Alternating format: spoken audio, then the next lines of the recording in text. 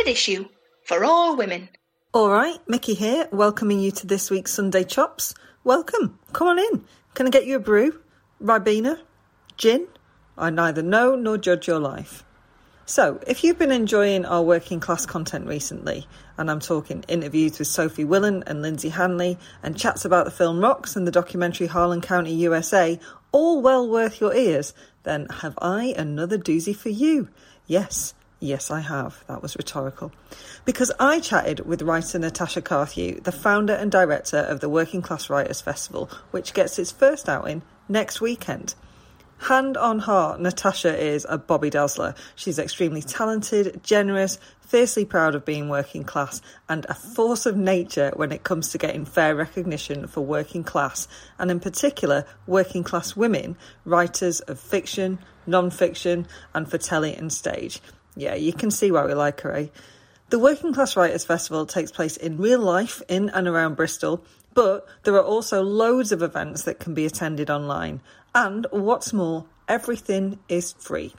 Give the festival a follow at Class Festival on Twitter or visit bristolideas.co.uk to find out more about the very many excellent events taking place next weekend, October the 21st to the 24th. Terry White's there, Cash Carraway's there, Val McDermott's there, Sadie Hassler's there. It's going to be brilliant, as well as important. But enough of me, here's Natasha to tell you more. Natasha, hello. Hi Mickey, how are you doing? I'm all right, thanks. I mean, there's loads to get through, so let's get straight to it. Go for it. This is the inaugural Working Class Writers Festival, and I know you have been working your arse off for 3 years to make this happen. Why do we need it? Oh, to me, it was just something I put out 3 years ago. I was going to festivals. I had a book out at the time, and I went to a festival which was very white, very middle class, very safe literary festival. And I had a moment where I just thought, I'm completely a fish out of water here. I'm working class. My book is about working class themes and issues, working class characters. And I just felt like even though the audience were happy to be listening to what I had to talk about, the other guests at the festival were just kind of safe bets. I had a moment where it was, why was this? What's going on? Mm-hmm. And I started to chat to people and nobody was being paid. So that's number one. Nobody had been asked about their travel to get paid. I asked, are you paying for my train? So it was those kind of things. So I really wanted to start a festival that addressed those things and also didn't just wait for the writer to say, look, I can't afford to get the train or I can't get a bus or whatever. So I wanted to put the financial kind of issue out of the way first and foremost. Mm-hmm. So people who could attend festivals, what I was seeing, people who were attending festivals were people who could afford to travel on their own coin. They didn't have to ask about hotels. So that's why you were getting these same writers saying yes, going to all these festivals, literary festivals, because they could. They didn't have childcare, they didn't have travel, they didn't have to work, they didn't have to take time off work. So I thought, okay, we need to address this. We need to have a festival that everyone gets paid the same, even if you're a rock star, an author, you get paid the same amount as if you're a debut writer, a local writer, so that was really important, paying for people's travel and paying for hotel. Those were the top three things financially. But to answer your first question, we don't have a festival for working class people, and I think that was really important. There are so many writers in this country who are not getting a break. So I wanted it to be a kind of a showcase as well, to say, look at these incredible writers you might not have heard of. So we've got a debut panel, for example. There's famous writers, people like Val McDermott, who people might not know is working class. So I wanted to bridge that kind of, famous people, debuts, and everybody in between. The financial stuff is so interesting because it's seen as, in the UK, I think it's seen as a bit gauche to talk about money, but it's only gauche to talk about money when you've got it. Like when you've not got it, it is your primary concern as to whether you can do something, whether you can access resources to even think about doing something. And this kind of stiff upper lip, we don't talk about it, doesn't damage the people who already have it. It damages the people who don't have it. 100%. And that's why I say to writers who can afford it, that like I can afford to travel on my own money. But it's important that we all get paid the same so that we're supporting the ones who can. It's really embarrassing for some people to say, will you pay for my train fare? Mm-hmm. Or they think it's going to jeopardize them being asked to a panel because they worry that an artistic director or whoever might turn around and say, well, actually, No, we'll get somebody who won't be asking that question, so that we've got more money in the pot to pay for the big ass writer kind of thing. That's the thing. And I say this a lot on panels when I'm talking to the publishing industry as well, is to ask that question before you need to be asked. So when you say to someone, you invite someone to an event, or you invite someone down to work for pennies in the industry as an assistant editor or something like that, just getting their CV up, say, we will pay for your travel, we will pay for your hotel or whatever, because that to me is then that takes out that in that moment. And I've had that when I was younger, especially like when I was a poet kind of traveling around. It's really embarrassing to have to ask that question and ask it all the time. And also then people might come back and say no. So, or they ignore you, or they don't get back to you. Mm-hmm. So therefore, that's the question that always needs to be asked. But yeah, 3 years ago, I after that event, that festival, I put out a tweet and I said, hey, folks, we need a writing festival. We need a festival of our own. What do you reckon? Just an off the cuff kind of a Twitter thing. And it went mad. Yeah. People just were like, yes, yes, yes. And that was the moment when I was like, kind of like, oh, shit, I'm going to have to do this now. Big mouth again, like, oh, for God's sake. Because then you realise, and then you're doing it for people. I'm not doing it for me, I'm doing it for everyone. And it's such a community of writers and a community of people and academics and people in publishing. We've got events where we've got speed pitching that Hachette are putting on.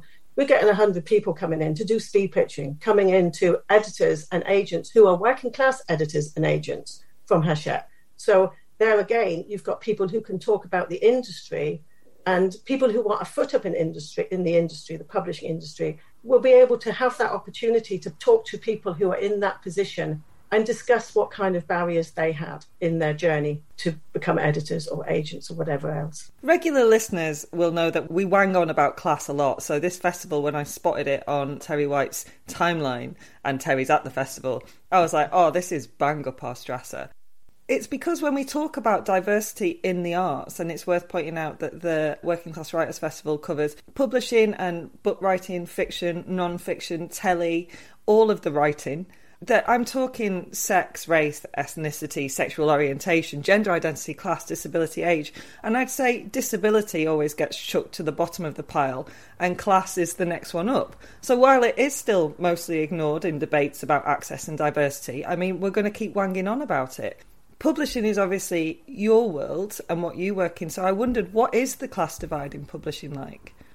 Class divide in publishing is there's still a huge divide. People are trying a little bit more to make it more accessible for people to get a foot up, to get those internships and get them paid. But it was only a couple of years ago that didn't happen. Mm-hmm. So again, it was, you can do this internship, but you're basically working for free as an editor or in any of the departments in publishing. So that has started to change. In the last 3-4 years, that's definitely, internships are now paid in publishing. But they still, what I sometimes talk about in panels, especially to people in publishing, is that circle of influence. And it's so easy for people to just look at that circle of people, their immediate circle, and say, yes, you can do the internship because your dad works with that guy who works in editing, and it's that sort of thing. Or, your mum went to university with my mum and they went to Oxford. And that's what we all miss out on as working class people. And this is something that a lot of people do not understand, just because we don't get to talk about it enough. So this is why I kind of like traveling the country banging my drums, because nobody's mean and no middle class people are mean. It's not that. It's just that it's just about listening and having these discussions. And that's what it is in publishing, and with writers as well. Like with me, if I have a book out, of course, you're going to look at a few of your mates to kind of, but you don't always have people who are an editor at The Guardian or something like that.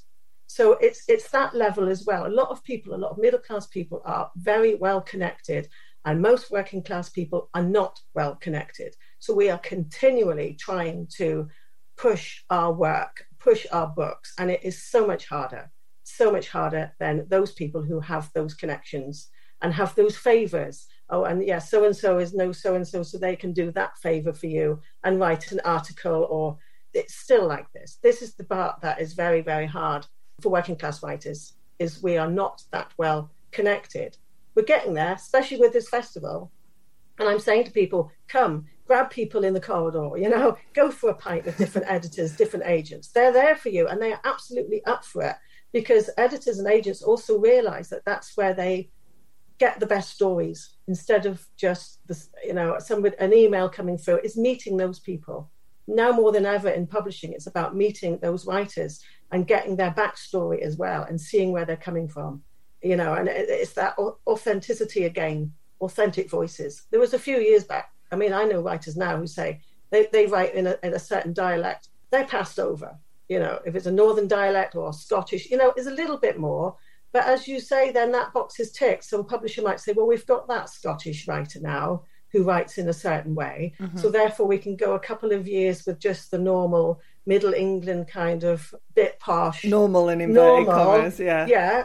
And it's the same with all areas of diversity, as you say, and it's like, no, you don't just say, right, okay, we've published a black person that week, then we can go a couple of weeks with, it doesn't work like that. It's pushing, and it's continually, you need to look outside that circle of influence, because we can all do it. We can all be in our little pot of mates, and it's easy to say, okay, you can get the gig, or you can come on the panel with me or whatever. But I'm like, no, who do I not know? It's not who you do know, it's who you don't know. Uh-huh. And so it's throwing out that net. Right at the beginning with this festival, I was like, threw out a net and said, tell me who you are. If you don't know me, tell me. What are your books? Or for readers, who are you reading? Who is important? And it's the same with publishing as well. To publicists, I said, tell me who you are publishing, who are working class. If you don't know they're working class, ask people, just ask them. And then they're like, then people are just like really fired to come along and talk about their books and talk about their identity. And it comes back to identity as well. It's very, very important. Yeah. And you've mentioned there about how backstories are really important. So for the listeners, could you tell us a little bit about, your working class credentials, please? Yeah. I come from Cornwall, so I'm Cornish, rural working class. So I talk a lot about being rural, coming from a rural background as well, because then you're talking about transport and accessibility that way. There was nowhere to go to as a writer. You couldn't get to the local city because you couldn't travel. So I like to talk about the rural part as well. So I was brought up in a small village called Downderry in southeast Cornwall, on a small council estate. With my mum, my dad left when we were young, and my mum took every cleaning job that was available in the village, because that were the only jobs you could do, especially rurally. It's cleaning jobs or fishing for lads, or it's the local crab factory. It really was kind of slim pickings. So I learnt very early on that whilst I wanted to be a writer, I knew that I had to do everything I needed to do in order to be a writer. So that was, you needed to work. So I took cleaning jobs, I worked in factories in order to fund my writing, basically. Most people thought I was completely mad, because where I come from, you're not a writer, you haven't got time to write. Uh-huh. So that was the thing. I left school at 15 because I was kind of quite disaffected with no qualifications. But for me, it kind of didn't matter at that point, because I wanted to be a writer. So every cleaning job I did, I always had a notebook and a pen in my back pocket, and I was just always writing poetry or lyrics. My career started off with poetry, so I just push. I know a lot of writers who, they talk about drive, and I've got a lot of drive, and I know a lot of people don't, but that drive comes from my passion to do better, I suppose. To have not just been one of those that sit around my village, the local village, and just drink and do drugs all the time. My generation, that's pretty much what everyone just did. That's what you did. And then you just had, you worked the local hotel, and then when tourism, when it was the season for tourism, you just worked in, chalets, cleaning chalets, or so. Yeah, that's my background is very countrified, but not in the way people think. Interesting, isn't it? I think when you think of Cornwall, or when most people will think of Cornwall or any of our beautiful seaside towns or like countryside resorts, you forget that there's another class of people, not just the tourists going there. You forget, and it's forgotten unless you come from there and you've lived that, I think. Yeah. I talk about this in all my books. My last book, All Rivers Run Free, which was published with Quercus, very much talks about that, living in just complete severe poverty, and people don't really realise that Cornwall is the second poorest part of Europe, apart from a part in Wales. Our poverty is off the scale, and people just think, oh, but it's idyllic. I've been told off because I write about the true Cornwall, Like literally, people who write about the beautiful picturesque of the boats and the flowers around the cottage, those kind of covers that you see. If anyone ever comes to Cornwall, they see those books in all the bookshop windows, and it's that idyllic. And it really pisses me off because we have such a poverty problem in Cornwall. We have no jobs, we have no prospects. And what's happened during COVID is a lot of people have moved down to Cornwall for long lets. So there's actually nowhere for locals to rent. Yeah, I was reading about that. House prices are just off the scale anyway because of second homes. But now we have this rental problem as well. So yeah, the poverty in Cornwall, for me, growing up, is very much was part of who I am, I suppose. And because I see it now, I'm kind of get quite fired talking about that. And as you say, there are parts around the country, Cumbria, Wales, Scotland, there are places, lots of places that people think, yay, tourism, let's go in there, eat our pasties, and isn't it lovely? And yeah, beautiful. But beauty doesn't pay for your bills or your food at the end of the day. Exactly that. And Natasha, you've totally passed the working class credentials question, flying colours. But I ask it for a reason. That is because I'd say that I am from a working class background, but me now, I'm what I'd call definitively middle class. And if I'd chosen to have children, they'd also be middle class. But there's a real class crisis happening, I think, as to who qualifies as working class. And I noticed on the ClassFest Twitter timeline, some people fretting that they're taking up space because they've got a degree. And obviously, you can be working class and have a degree. You can have 2 degrees, you can have a master's, you can have a PhD, etc. There's a snobbery that says that education means you're no longer working class, and that's bullshit. But I did wonder, do you think the sands are shifting on what it means to be working class in Britain? When people ask me, I always say it firstly, it's in your heart, like, if you're working class or not. Like people would think my lifestyle and my home and everything else, beautiful cottage in Cornwall, would be kind of middle class. But for me, it's who you are and how you've brought up. Mm-hmm. And that's that conversation, actually, another one you were talking about people, academic or people who had done degrees, and of course they're working class because they identify as working class because that passion that has got them to do 2 degrees or PhD, literally whilst working, whilst bringing up kids, whatever else, that's what's in us. That's what drives us. It's in our blood to do it. Like for me, doing what I wanted to do, to be a published writer, I'm published with two of the biggest publishers in the world. And I'm doing this festival, and I'm like, absolutely, I'll go around and say, yeah, fucking good for me. Because that is the working class spirit. So anyone who says they have done degrees and now they feel that they're not that's what made them working class, because it's, that's the passion. That is the passion. And that's what working means. But yeah, sometimes people kind of wonder now if they're working class. I mean, it can come from grandparents. It's what you feel. It's very hard to say to someone whether they are or not. It's how they feel. And how their parents, of course, brought them up. And it does come from a social economic place. Of course it does. Mm-hmm. You can be middle class, but then you can be living in poverty. And then that's a whole new discussion of how, as you say, if you had children, it would be starting to go a certain way. Same with me. Absolutely. If I had kids, they would be as probably as middle class because I don't live in poverty anymore. Yeah. So of course, but it could go the other way. You could have somebody who then brings up their children in poverty, and then so it's not a tick boxing exercise, is it? It's not like, yes, okay, council house tick, single parent tick. It's not that. It's in your heart if you're working class, and it's that pride as well. And you can do anything. I always say to people, you can do whatever it's just a bit harder. But and in publishing as well, there's quite a few people who are from really working class backgrounds who are publishing directors, and again, they're proud. They don't say to me, oh, am I working class? No, or not. They're proud to be working class. No shit. They're like, I'm working class because of that pride, because it took them so much to get there without actually standing on the shoulders of people who, their peers, who so-and-so went to Oxford, so-and-so's parent, this, that, and the other. They actually got there on their own merit. We need to celebrate being working class. Absolutely. I couldn't agree with you more. And you mentioned it not being a box ticking exercise. I remember, I think it was I think it was The Guardian, probably, of course, it was The Guardian, did like a little tick these boxes and work out what class you are. And because I ticked like that, I'd been to the theatre and I'd been to an art gallery and been to the opera, and it was like, oh no, you're middle class. And it's like, it's bullshit. That is just such snobbery that working class people don't have an interest in these things. Or you read a book. Real prejudice. So prejudice. It's real prejudice. But I think because they're making the decisions, it informs this vision of society that isn't true to what is real. Yeah, 100%. I mean, I grew up with books in the house, you know, but it doesn't mean that we were then rich. Fraud. You're a fraud.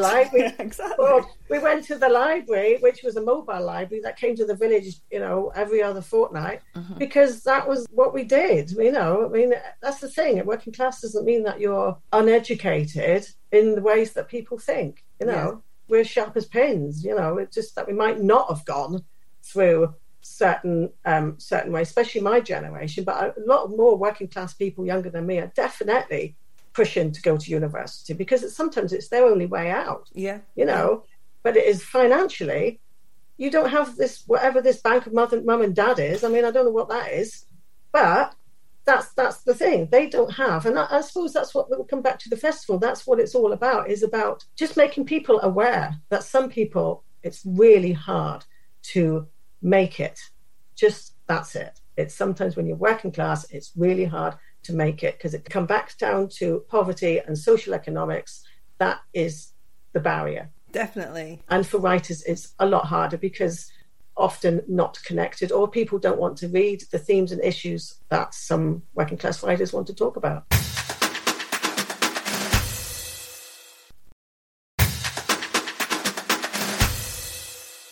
So you mentioned there, alongside the issues that working class writers will write and talk about, having books in the house. And one of your events is called Writing for Change. Can words truly inspire a better world? And I don't want to piss on your panel parade, but it's a yes. It's a yes for me. Yeah. The thing is, obviously, access to resources can be a real issue for working class kids. But the library and always having books in the house was absolutely my refuge. And I think they are what first made me become aware of class and how it affected me, particularly reading fiction. I think it was when I started sneaking my mum's Catherine Cookson books when I was about 7 or 8. Oh, God bless you, Tilly Trotter. And then, in like quick succession, I'm way too young, her Jilly Coopers a couple of years later. And the difference in what those characters not just got up to, but what they took for granted was astonishing to me at the time, even though I was really little. It's so important. Yeah, absolutely. I used to read Jackie Collins, actually. Yeah, me too. Far too young. I was like, whoa, this is, I love Jackie Collins. My mum's like, I don't know if you should be borrowing Jackie Collins from the mobile library. But yeah, absolutely. It's reading other people's lives, isn't it? So books are other people's lives. Reading not just the writer, but the characters. That's what it's all about. That's what fiction is all about. That's why it's so important that working class themes and issues are in books and written by working class people. And it doesn't mean that they have to be that so-called poverty porn. Not at all. It's that nobody knows better about diversity than the person who comes from a place of diversity, whatever that diversity might be. So I think a working class writer writing those characters, those themes and issues, definitely you're going to get more of an authentic voice. And that for me is really important because there has been a time where a lot of middle class people have written those stories and they're not authentic and they're really patronizing or they're just completely off the mark. But yeah, talking about poverty porn, actually, you mentioned Terry White. She's going to be in conversation with Cash Caraway. I feel like you've stolen my questions, Natasha. Sorry. yeah. But no, carry on. I think we've sold out. I think we're trying to get some more tickets for that one because that is in conversation. And as you know, those two are just, incredible to have. They've both been on the podcast. They're such incredible women. Yeah, because that poverty porn thing is just absolute bollocks. And it's a term that has been bandied around by middle class people to just kind of pigeonhole, the works that some of us write that are about our lives, memoir predominantly. So they're really going to kind of bust that one open, which is going to be brilliant. And I do feel like you've snuck a peek at my questions. I can guarantee you, listeners, she hasn't. We are very much not in the same room. But there are interesting, and by interesting, I mean endlessly infuriating tropes when it comes to representation of the working class. And I'm going to talk about it on telly. And it's either brutal and historic, Dount Mill or Pitt, or it's a sunny rags to riches story, or it is poverty or misery porn. And that's because ticking the box on screen is much easier than actually getting working class makers in the room to make television. Do you think that is changing? TV is not a world that I know so much. I'm trying to infiltrate. I saw you've got Hat Trick. We've got Hat Trick, which is brilliant. And one of their producers, I was speaking at the Royal Society of Arts 2 years ago, actually, just before COVID.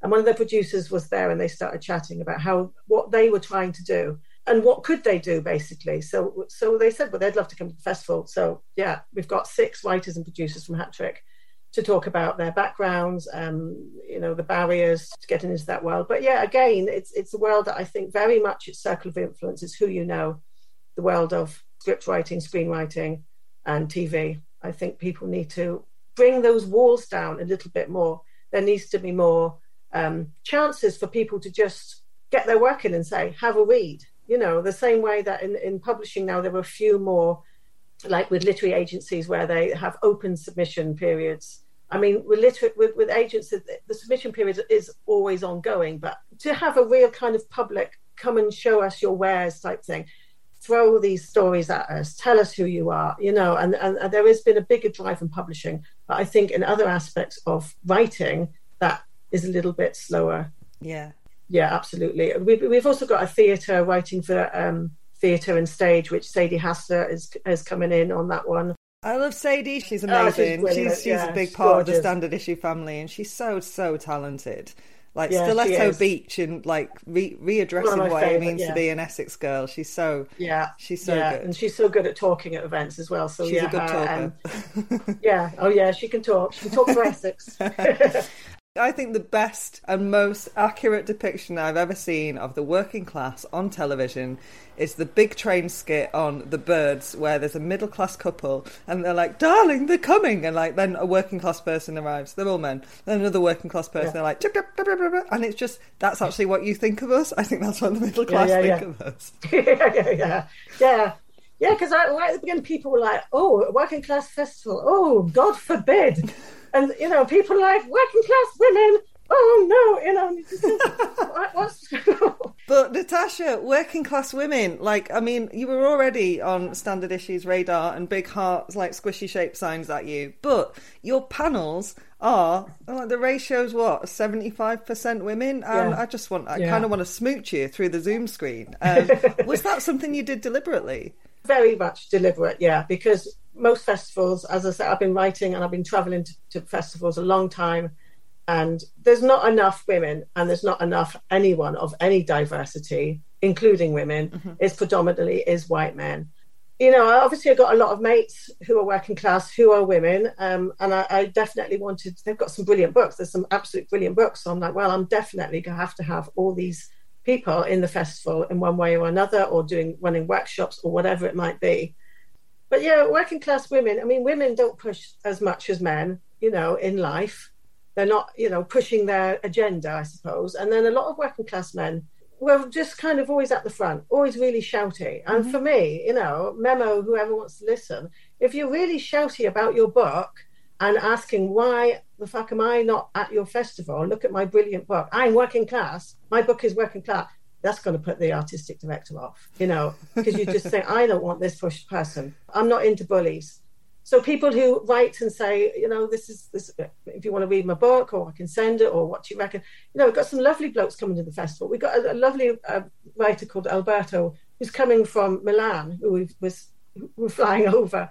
He's got a book out called Down and Out in Italy and England, and he worked in Bristol as a cleaner for many years. He's got this brilliant book out. So, there's a guy who naturally through conversation, Italian, definitely, somebody who's different from the normal white kind of shouty English blokes. So, but mostly are women, absolutely, because women are a little bit less pushy. when I've come across some people's books, I just think, and I've got in contact and I said, do you want to come? And they're like, oh yeah, if you'll have me. And you're like, well, you've written this brilliant book. I'm going to have you on one of these panels, absolutely. And that for me is why we've got so many people, so many writers. I think we're heading towards 60. I love this, Natasha. I love this because we've been told, and we're told in all walks of life, that what women need to do to get higher up, to not be murdered, to not be raped, is to change our behaviour. When actually what you've done is gone, well, I'm not going to fix the women. It's like, they're not pushy. That's great. I'm going to fix the festival. I'm going to fix how we attract these writers. So, you've got to be pushy, shouty, you must have me, I'm an important man, can get in the sea for now and showcase these incredible women. I think it's brilliant. Yeah, absolutely. I can't believe so many people have agreed as well, because for me, everyone's getting paid the same. So I was worried that certain writers might be, I want more, but for me, I wanted everyone to be the same, even the chairs. So that's brilliant, because I know chairing is a hard gig to chair a panel. So chairs are getting paid the same. People who are running workshops are being paid the same.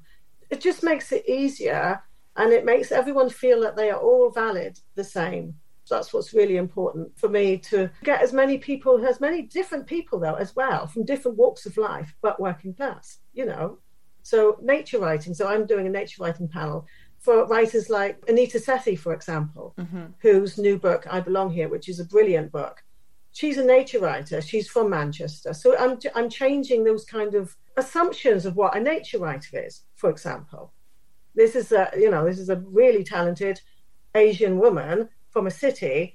She is a brilliant nature writer, as opposed to those boring white men, middle-aged. It's about shaking it up and saying, okay, that's actually go against what everybody perceives as a nature writer or as a memoir writer or writing for theatre. We've got Karen Blick coming from Emmerdale, who's absolutely brilliant. She's on the same panel as Sadie, which I just think, she got in touch with me ages ago, like a year ago, and I was like, I'd love you to come to the festival. And she said, well, if I'm not filming, So then again, I want to, because it's another voice that's from TV. So again, it's not just that writing, because most literary festivals, and I even hate the word literary, I suppose, is because it's just fiction, predominantly fiction, with a little bit of non-fiction. Well, it's not. For me, it's poetry. We've got a brilliant poetry event at the Wardrobe Theatre on the Sunday, first come, first serve, with Tony Walsh as compere.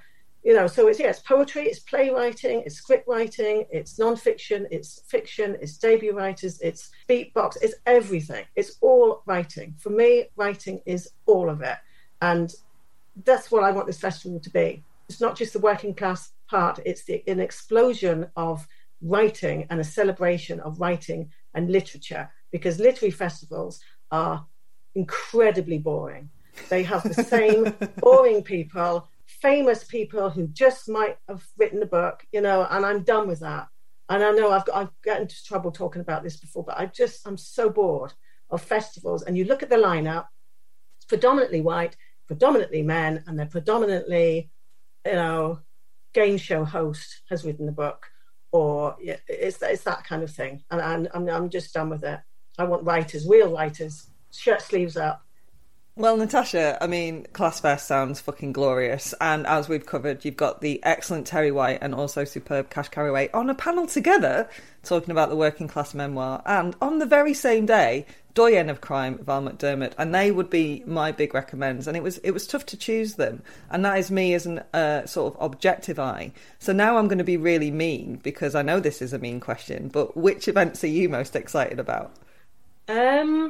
Well, I think the speed pitching with Hachette, because that's kind of really, really, it's going to be very stressful for us, because it's going to be like speed dating. So people literally going to be like 10, 15 minutes and in and out. So it's going to be like Piccadilly Circus. That's in Watershed, in the centre of Bristol.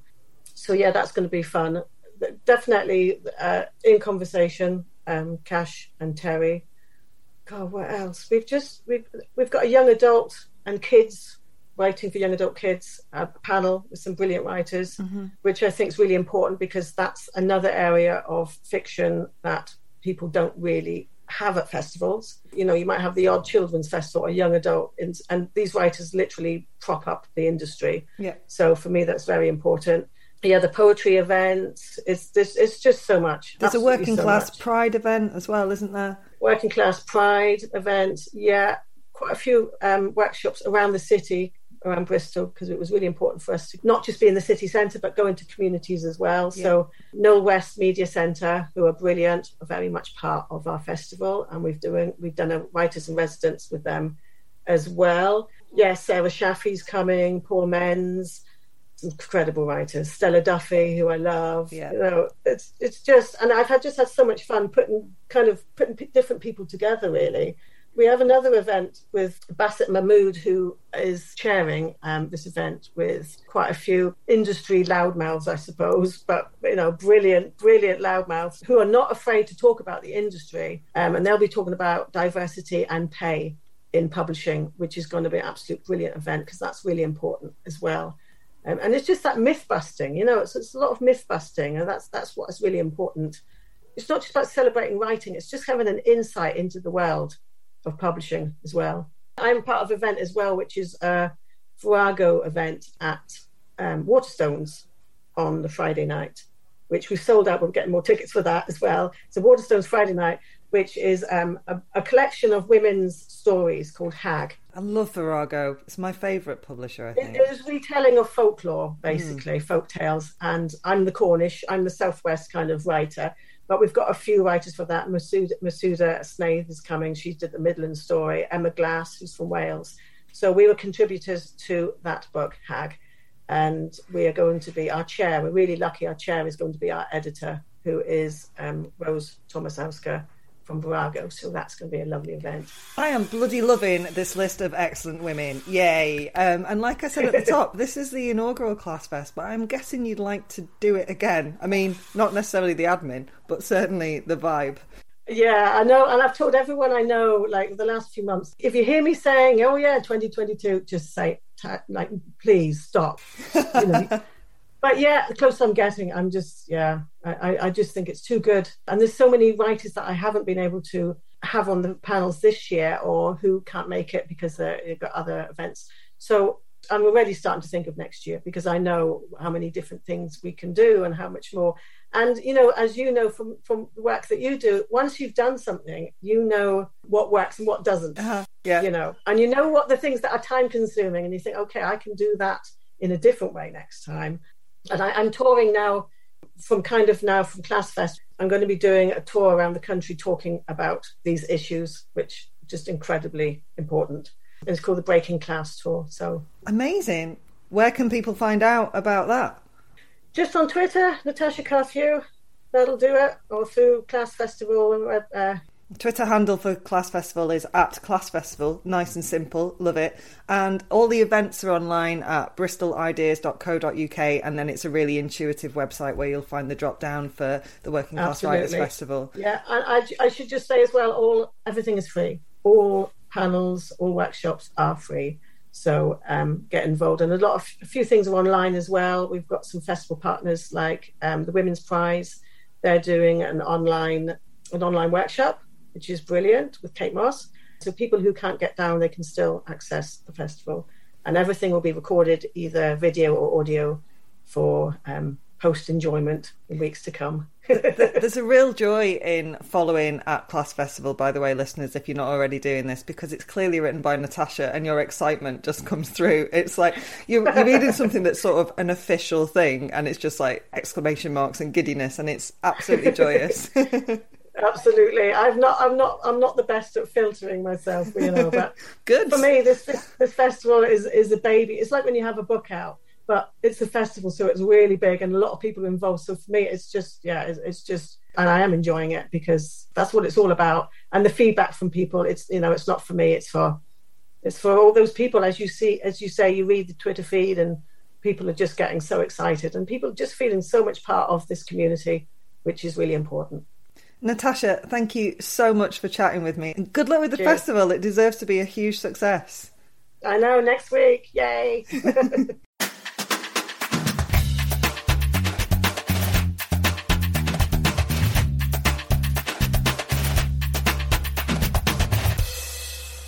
Standard issue for all women.